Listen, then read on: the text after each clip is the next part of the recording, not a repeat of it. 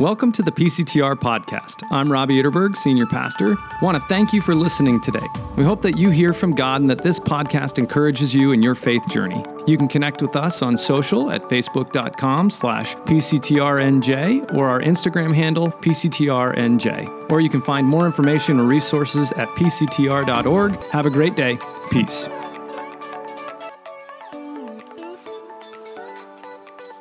As we begin this morning, I have a question for you. What would you say if you knew today was your last day on earth? What is it that you feel you would want to pass on? Dominique Bouwers, it's French, I don't know if I butchered that, probably, but he was a Jesuit priest, he was an essayist, and he was a grammarian in France in the late 1600s. He actually died in 1702, and on his deathbed, he's recorded as saying this: I am about to, or I am going to die. Either expression is correct. Right to the very end, he wanted you to know that what matters is getting the grammar just right, but in this case, you have options. W.C. Fields was a comedian in the first half of the 1900s, and when asked why he was reading a Bible in his final moments, he said, I'm looking for loopholes. In 1994, Kurt Cobain, the lead singer of the band Nirvana, tragically took his life, but one of the last words he wanted to share was, it's better to burn out than to fade away. If you had the chance to know that your end is coming, what would you say? I think you'd probably be really thoughtful, very intentional. You probably wouldn't waste your time on things that don't really matter. You'd only speak about what matters most. And this is what this new series that we're starting today is about. A series that we're calling What Matters in the End. It's a series walking through the second letter of Peter. This letter from Peter, you remember Peter, the disciple of Jesus, the one who was convinced that even if everybody else turned away from Jesus, he would be faithful and even die with Jesus. But when the time came, in that hour of need, instead, Peter denied Jesus 3 times and then went away in his shame and his disillusionment. Now, on this past Easter, we looked at Jesus' resurrection and even more so his intentional restoration of Peter, where he grabbed Peter, took him aside for a personal conversation, and asked him 3 times, do you love me? Giving Peter the chance to repent, to turn back to Jesus 1 time for each of Peter's denials. And Peter does reaffirm his love for Jesus in this moment, even as Jesus is affirming his love for Peter. But it wasn't enough. Jesus didn't just want to forgive him. He wanted to restore purpose and meaning and calling to Peter's life. And so he told him 3 times, feed my lambs, take care of my sheep, feed my sheep. In other words, Jesus was calling Peter back to this purpose to love and serve people as Peter has been loved and served by Jesus, to represent Jesus' heart and care as a shepherd for his people. And that's how Peter would then spend the rest of his life as a leader in the church. And this letter is another expression of Peter's care for God's people. But this wasn't just an ordinary letter, because Peter is well aware as he writes this letter that he is going to die soon. Matter of fact, in chapter 1, verses 12 through 15 of this letter, he says, I'm going to keep reminding you of these things. I'm going to refresh your memory as long as I live in this tent of a body, because I know that I will soon put it aside as our Lord Jesus Christ has shown me. He knows that his time has come. So now how is Peter going to spend his last days? What will his final words be as he seeks to take care of Jesus' sheep? What matters most? That's what we're going to jump into today, and I'll invite you, if you'd like to follow along on the screens, you can, as we jump into 2 Peter, beginning right at the beginning of chapter 1. And it says this: Simon Peter, a servant and apostle of Jesus Christ, To those who through the righteousness of our God and Savior Jesus Christ have received a faith as precious as ours. Grace and peace be yours in abundance through the knowledge of God and of Jesus our Lord. This is the word of the Lord. Thanks be to God. And let's pray. Heavenly Father, we thank you for the gift of your word that speaks really into all times and all places and all moments of our lives. May by your Spirit, you bring your word to life for us, that we can hear and understand and respond. It's in Jesus' name that we pray. Amen. Just 2 verses, that's all we're going to look at today. And this is really, it's a pretty customary opening to a letter in Peter's day. It identifies the author, it identifies the audience, and it has a brief greeting. Now, if you've read much of the New Testament, you know that this was a common format for letters in Peter's day. And if you have read some of these letters, you might be tempted to kind of read these first verses of these letters kind of like we do a letter. Dear so-and-so, I hope you're well. Right? Like as if, okay, those are just the niceties. Right? We're supposed to say those things. Let's get to the real heart of the matter. But if you do that with these letters, you're missing something of significance and substance, even in the openings, as the authors begin to give you some insight as to what the themes are and the purposes of their writing. And it happens here with Peter. He's identifying himself. This is Peter, the servant, or actually the slave, probably more literally, of Jesus Christ, and not a coerced slavery. He's happy to identify himself that, hey, my whole life is about joyfully and obediently serving Jesus Christ. That's what it's all about for me. But I'm not just a servant, I'm also an apostle, which meant one who's sent out with this good news of the message of Jesus, but this message comes with the authority of one who has witnessed all that Jesus did in his life and his ministry. And so Peter could have come with that authority first, with that hammer. Hey, I'm an apostle, listen to me, do what I have to say, but instead he chooses to lead with humility. Which doesn't that just fit the values of the kingdom of God?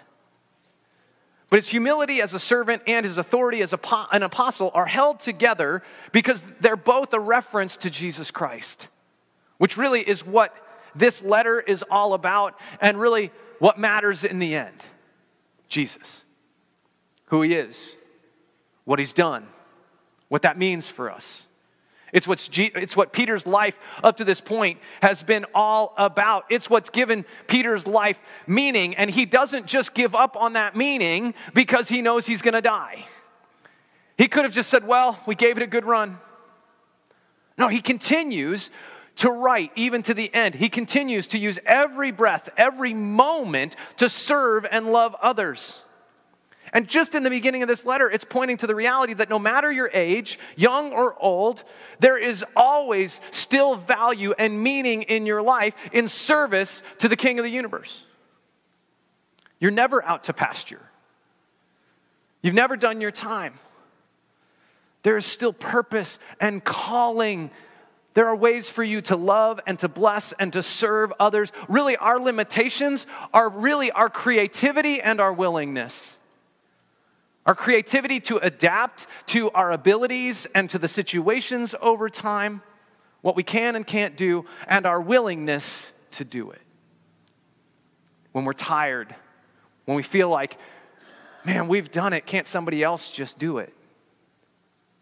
See, Peter embraces to the end the service of Jesus Christ. It's what gives his life meaning. It's what's worth living for, and in the end, it's what is worth dying for.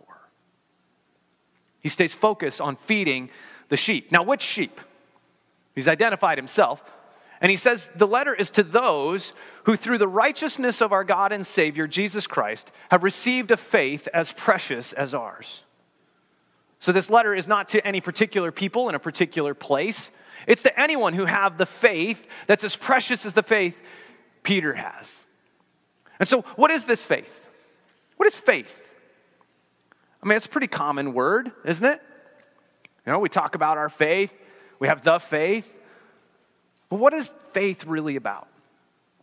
Watchman Nee was a missionary and a Chinese church leader in the 20th century. And he says that faith is not about mental agreement or assent. He says faith and agreement are two different matters. Faith is living, while agreement is an exercise of the mind. Only faith will inherit all the things in the spiritual world. Faith is not just about agreeing to things, right? I believe in God. I believe in Jesus. I believe that Jesus died. I believe he rose again. It's not just like check, check, check, yes, yes, yes, I believe this. Okay, good. Right? It's not a list of things that we agree to. It's what causes us to live. It changes how we live. Yes, we need to know those things in order to have something that we believe in, but it's beyond just believing. It's also trusting in these realities so much that it affects every moment of our lives. That's what faith is really about.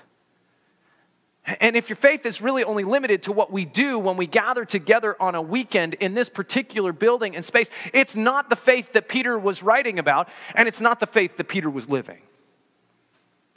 Peter's probably writing this letter from prison, aware that his execution is imminent. But this is where faith really matters. In everyday, real life, that's where we live faith. And so this letter is to everyone who has heard, who has known, who's believed, and who's trusted. So what does it look like? I'll take another illustration from Watchman Nee, but I'm going to adapt it because this has been on my mind so much. My brother-in-law, Martin, is an amazing guy. And right now, he's in the process of climbing Mount Everest. And he's climbed the 6 other highest peaks on the 6 other continents. He's already done that. And he's not actually going to summit Everest until late May because it takes that long to acclimate and make sure that everything's good to go for the climb. And we can probably all agree that Everest is glorious and beautiful and awe-inspiring and magnificent, right? We know that. You may have seen pictures of it, heard stories about it. You may believe that. But we haven't received it by faith until it changes our life. See, Martin has faith that Everest is so glorious, so beautiful, that it's changed how he's been living for years as he's been looking ahead to this particular time. See, it's faith being lived out. It's in action because it's changed who he is. It's not just what he believes. It's now affecting every moment. When we have faith, it changes how we live. It changed how Peter lived. And this faith was so precious to him. Is your faith precious to you? Is it so valuable to you? Worth protecting, worth investing in, worth growing and nurturing? Why is it so precious to Peter? I think it's precious to Peter because Peter knows it wasn't something that he could attain or achieve on his own. His faith wasn't something that he could go grab hold of or earn. He couldn't even really imagine faith apart from God giving it to him as a gift. Faith is received, he says, as a precious gift. A gift that came through the righteousness of our God and Savior, Jesus Christ. Now, both those terms are descriptions of Jesus in this case. God and Savior both apply to Jesus. It's not our God and our Savior, Jesus Christ. It's our God and Savior, Jesus Christ. This is one of the places in the Scripture that's most clearly affirms the divinity of Jesus. And this is so important because Peter is saying faith comes from the righteousness that is seen, expressed, and displayed in our God and Savior, Jesus. Now, hang with me for a minute because this gets a little bit technical, but this reality is what changed Martin Luther's entire life and faith and what led to the explosion of the Reformation of the entire church. This truth, when he realized that it's God's righteousness wasn't condemning him, but graciously being given to him. Because the righteousness of God is an attribute of God, right? It's a characteristic of God. It's his just, perfect, impartial character, his moral completion and perfection. He judges without playing favorites. He looks not just at the outward appearances, but he looks to the heart when he judges. He judges the secret places of all of our minds and our hearts and our souls.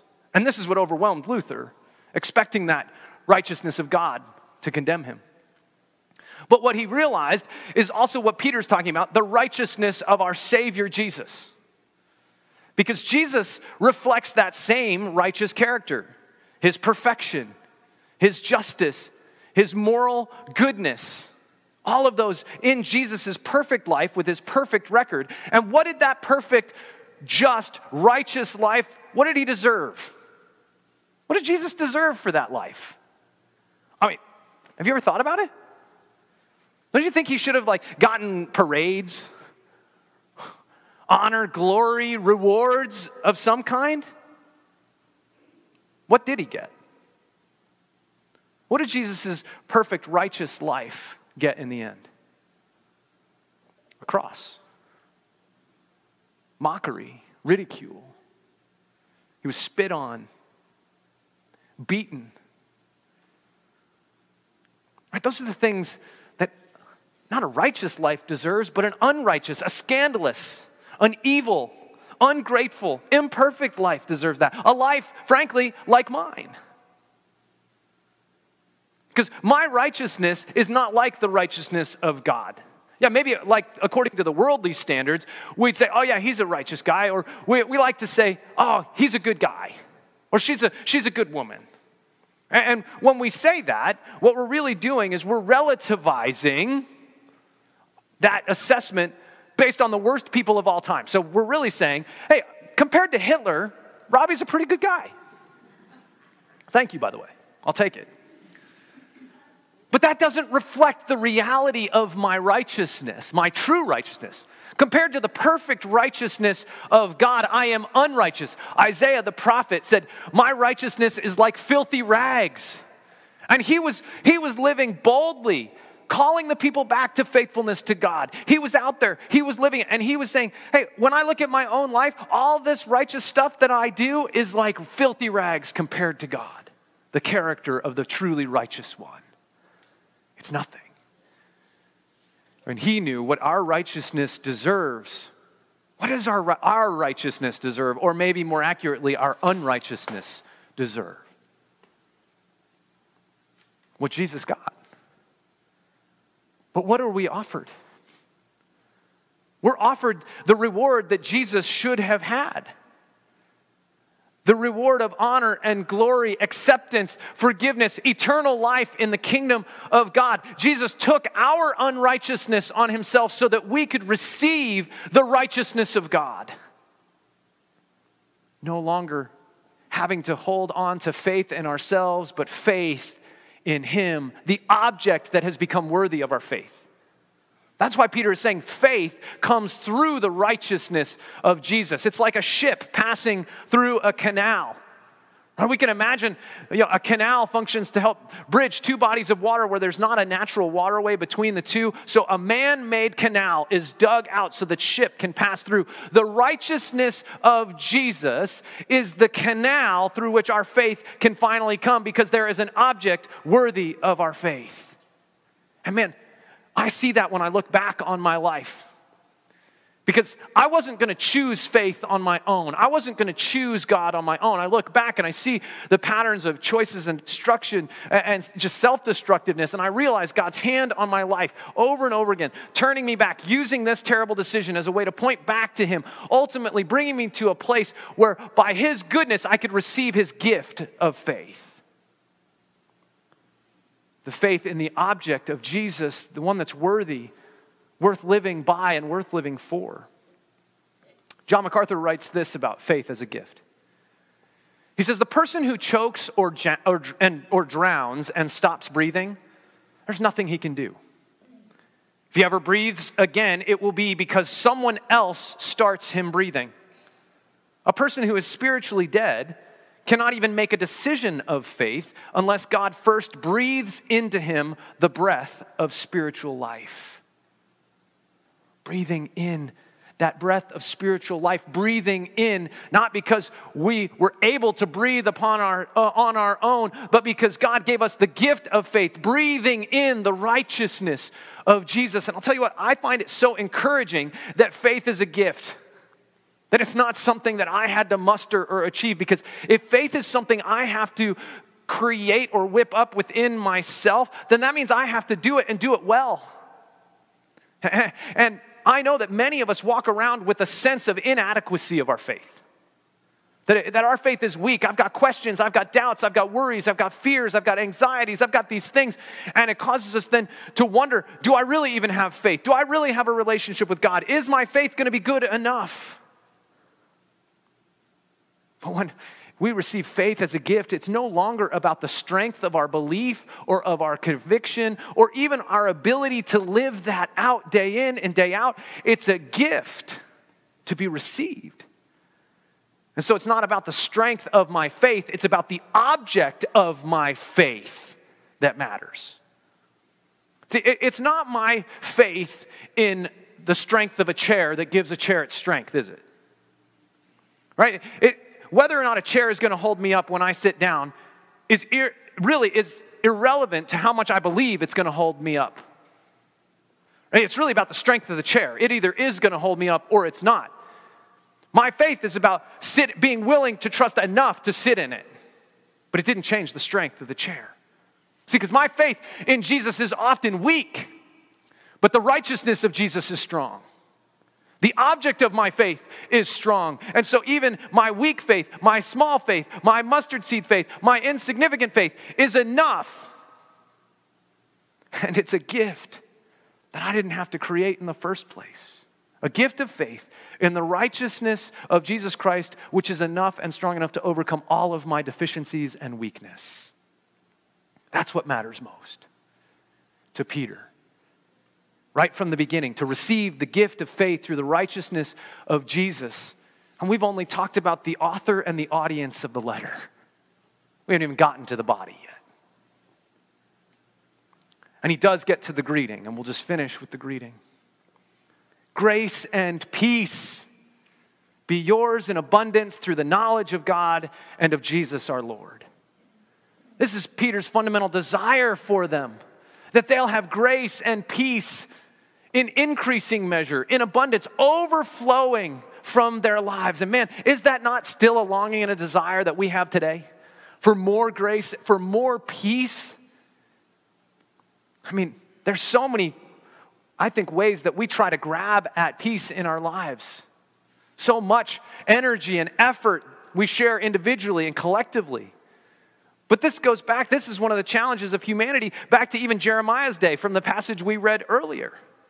Because he's telling the people, don't boast in wisdom or strength or riches. Man, aren't those common sources for grace and peace to us? Aren't those things that we look to? Man, wisdom, right? If I could just know what it's going to take to have peace in my life. So many books written, so many videos, so many blogs, so many efforts to grab hold of peace that if I just meditate enough on this decaying log on the side of a mountain, then I'm going to finally experience peace. And that's just one of many possible examples, these efforts to grab hold of peace which seems fleeting because we can't hold on to it and keep it. Certainly it's not overflowing and abundant. And strength, man, if I just had the strength, I could rise up to the challenges. I wouldn't be so overwhelmed and beaten down by the problems and the concerns that seem to face us day in and day out. If I just had the strength, then I could assert some control over my life, over my circumstances. Maybe it's just over some people that I'd like to have some control over, but I'm just too weak.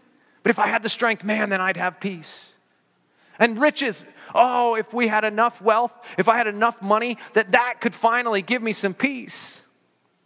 There's a study from Harvard that came out fairly recently that says money can't buy you peace, can't buy you happiness, but it can reduce your stress level. It can reduce your stress level because maybe you have access to health care or other opportunities that those without any sort of money don't have access to, but there is not enough money in the world that can give you and buy for you an abiding grace and peace, because there's not enough money that can tell you at your core that you're good enough. How much money would it take to tell you you have value, to tell you you have worth? And Jeremiah is saying, don't boast in those things that we keep going after to try to grab hold of grace and peace. Instead, boast that you have the understanding to know God. And that's what Peter is talking about. He's saying, my desire is for you to have grace and peace, and that's going to come through the knowledge of God and Jesus our Lord. Do you want more grace and peace in your life? Then invest in your relationship with God. But we don't really have the time. We don't really have the focus. We don't really have the know-how. And I'm not just talking about knowledge in that, like, knowing things about God, because there's lots of people who know a lot of things about God, but still have a coldness and a bitterness and a resentment and a hard-heartedness and an anxiousness and an angst that goes along with living every day. Satan himself knows a lot about Jesus. I wouldn't say that he exactly has a lot of grace and peace. I'm talking about a relational knowledge of God and Jesus. And that relationship has to be based on knowing things, doesn't it? I mean, think about any relationship you've had. How do you go from just meeting someone to then having a relationship of depth and significance where you're sharing things and supporting each other? Right? It develops over time, where you disclose a little bit, they disclose a little bit. You're sharing information, but in the process of sharing information, you're also sharing each other's character, aren't you? You're learning their empathy, their compassion, their trustworthiness. You're learning whether or not they're patient, whether or not they are someone that you can have a relationship over time. And so we can do the same with Jesus, to know about Jesus, to know and then know him. Share that life and information, know things about him, but also come to know his character, his patience, his love, his compassion for you, the lengths that he's gone for you. And as you deepen that relationship and you begin to disclose the worst of you to Jesus, and I think that's actually, we start disclosing those secret things that we don't want anybody else to know. That's part of where our distress comes from. Because if somebody knew this about me, then man, they'd turn away from me. And when you bring that to Jesus and you find, hey, this is really me, and you say, Jesus says, yeah, I know. That's why I came. That's why I died. I took your unrighteousness so I could give you mine. Grace and peace will come in increasing abundance as you know him more deeply. In the summer of 2011, my wife Abby and I were trying to figure out where God was calling us to go. We didn't know where that was going to be, and I had an eagerness, but I also had an anxiety and an uncertainty. And we went to Colorado to visit some friends at the time, and we went to church with them to worship. And as we were walking out, I was carrying our daughter Ella, who was about 4 at the time, and she starts kind of freaking out, and I'm like, what's going on? And she says to me, I'm falling. She felt like she was going to tumble out of my arms onto the concrete that we were walking on. And so I asked her a question. I said, who's got you? A little sheepishly, she says, Daddy. And have I ever let you fall? No. So she clings to my neck, holding on tight as we keep walking through the parking lot. And in that moment, God so clearly spoke to me. And he said, why are you freaking out? I don't know what's happening, God. I don't know where we're going to be. I just have so much uncertainty. Who's got you? You do. Have I ever let you fall? No. See, the more and more we know God, the more and more he proves to be faithful, to be loving, to be forgiving, to be kind, to be gentle. And the more we know who he is, then we can believe and we can trust by faith. And the more our lives will overflow with grace and peace no matter the circumstance. Peter begins this letter with what matters most. Faith is a gift from the righteousness of Jesus so that we can experience grace and peace in abundance as we know him more and more and more. And this is just the beginning of what matters most in the end. Let's pray. Heavenly Father, we thank you for the incredible gift of faith that we didn't attain, we didn't make happen, but that you've given to us. Thank you, it's not faith in ourselves, but it's faith in Jesus Christ and his righteousness alone that gives us hope and that endures. That we are loved and accepted, that we are invited into your kingdom in a relationship with you today and every day forevermore. Lord, help us to nurture and grow that relationship. That the experience of grace and peace that comes from knowing you may overflow in our lives. And that we would hold fast to you till the end. In Jesus' name, amen.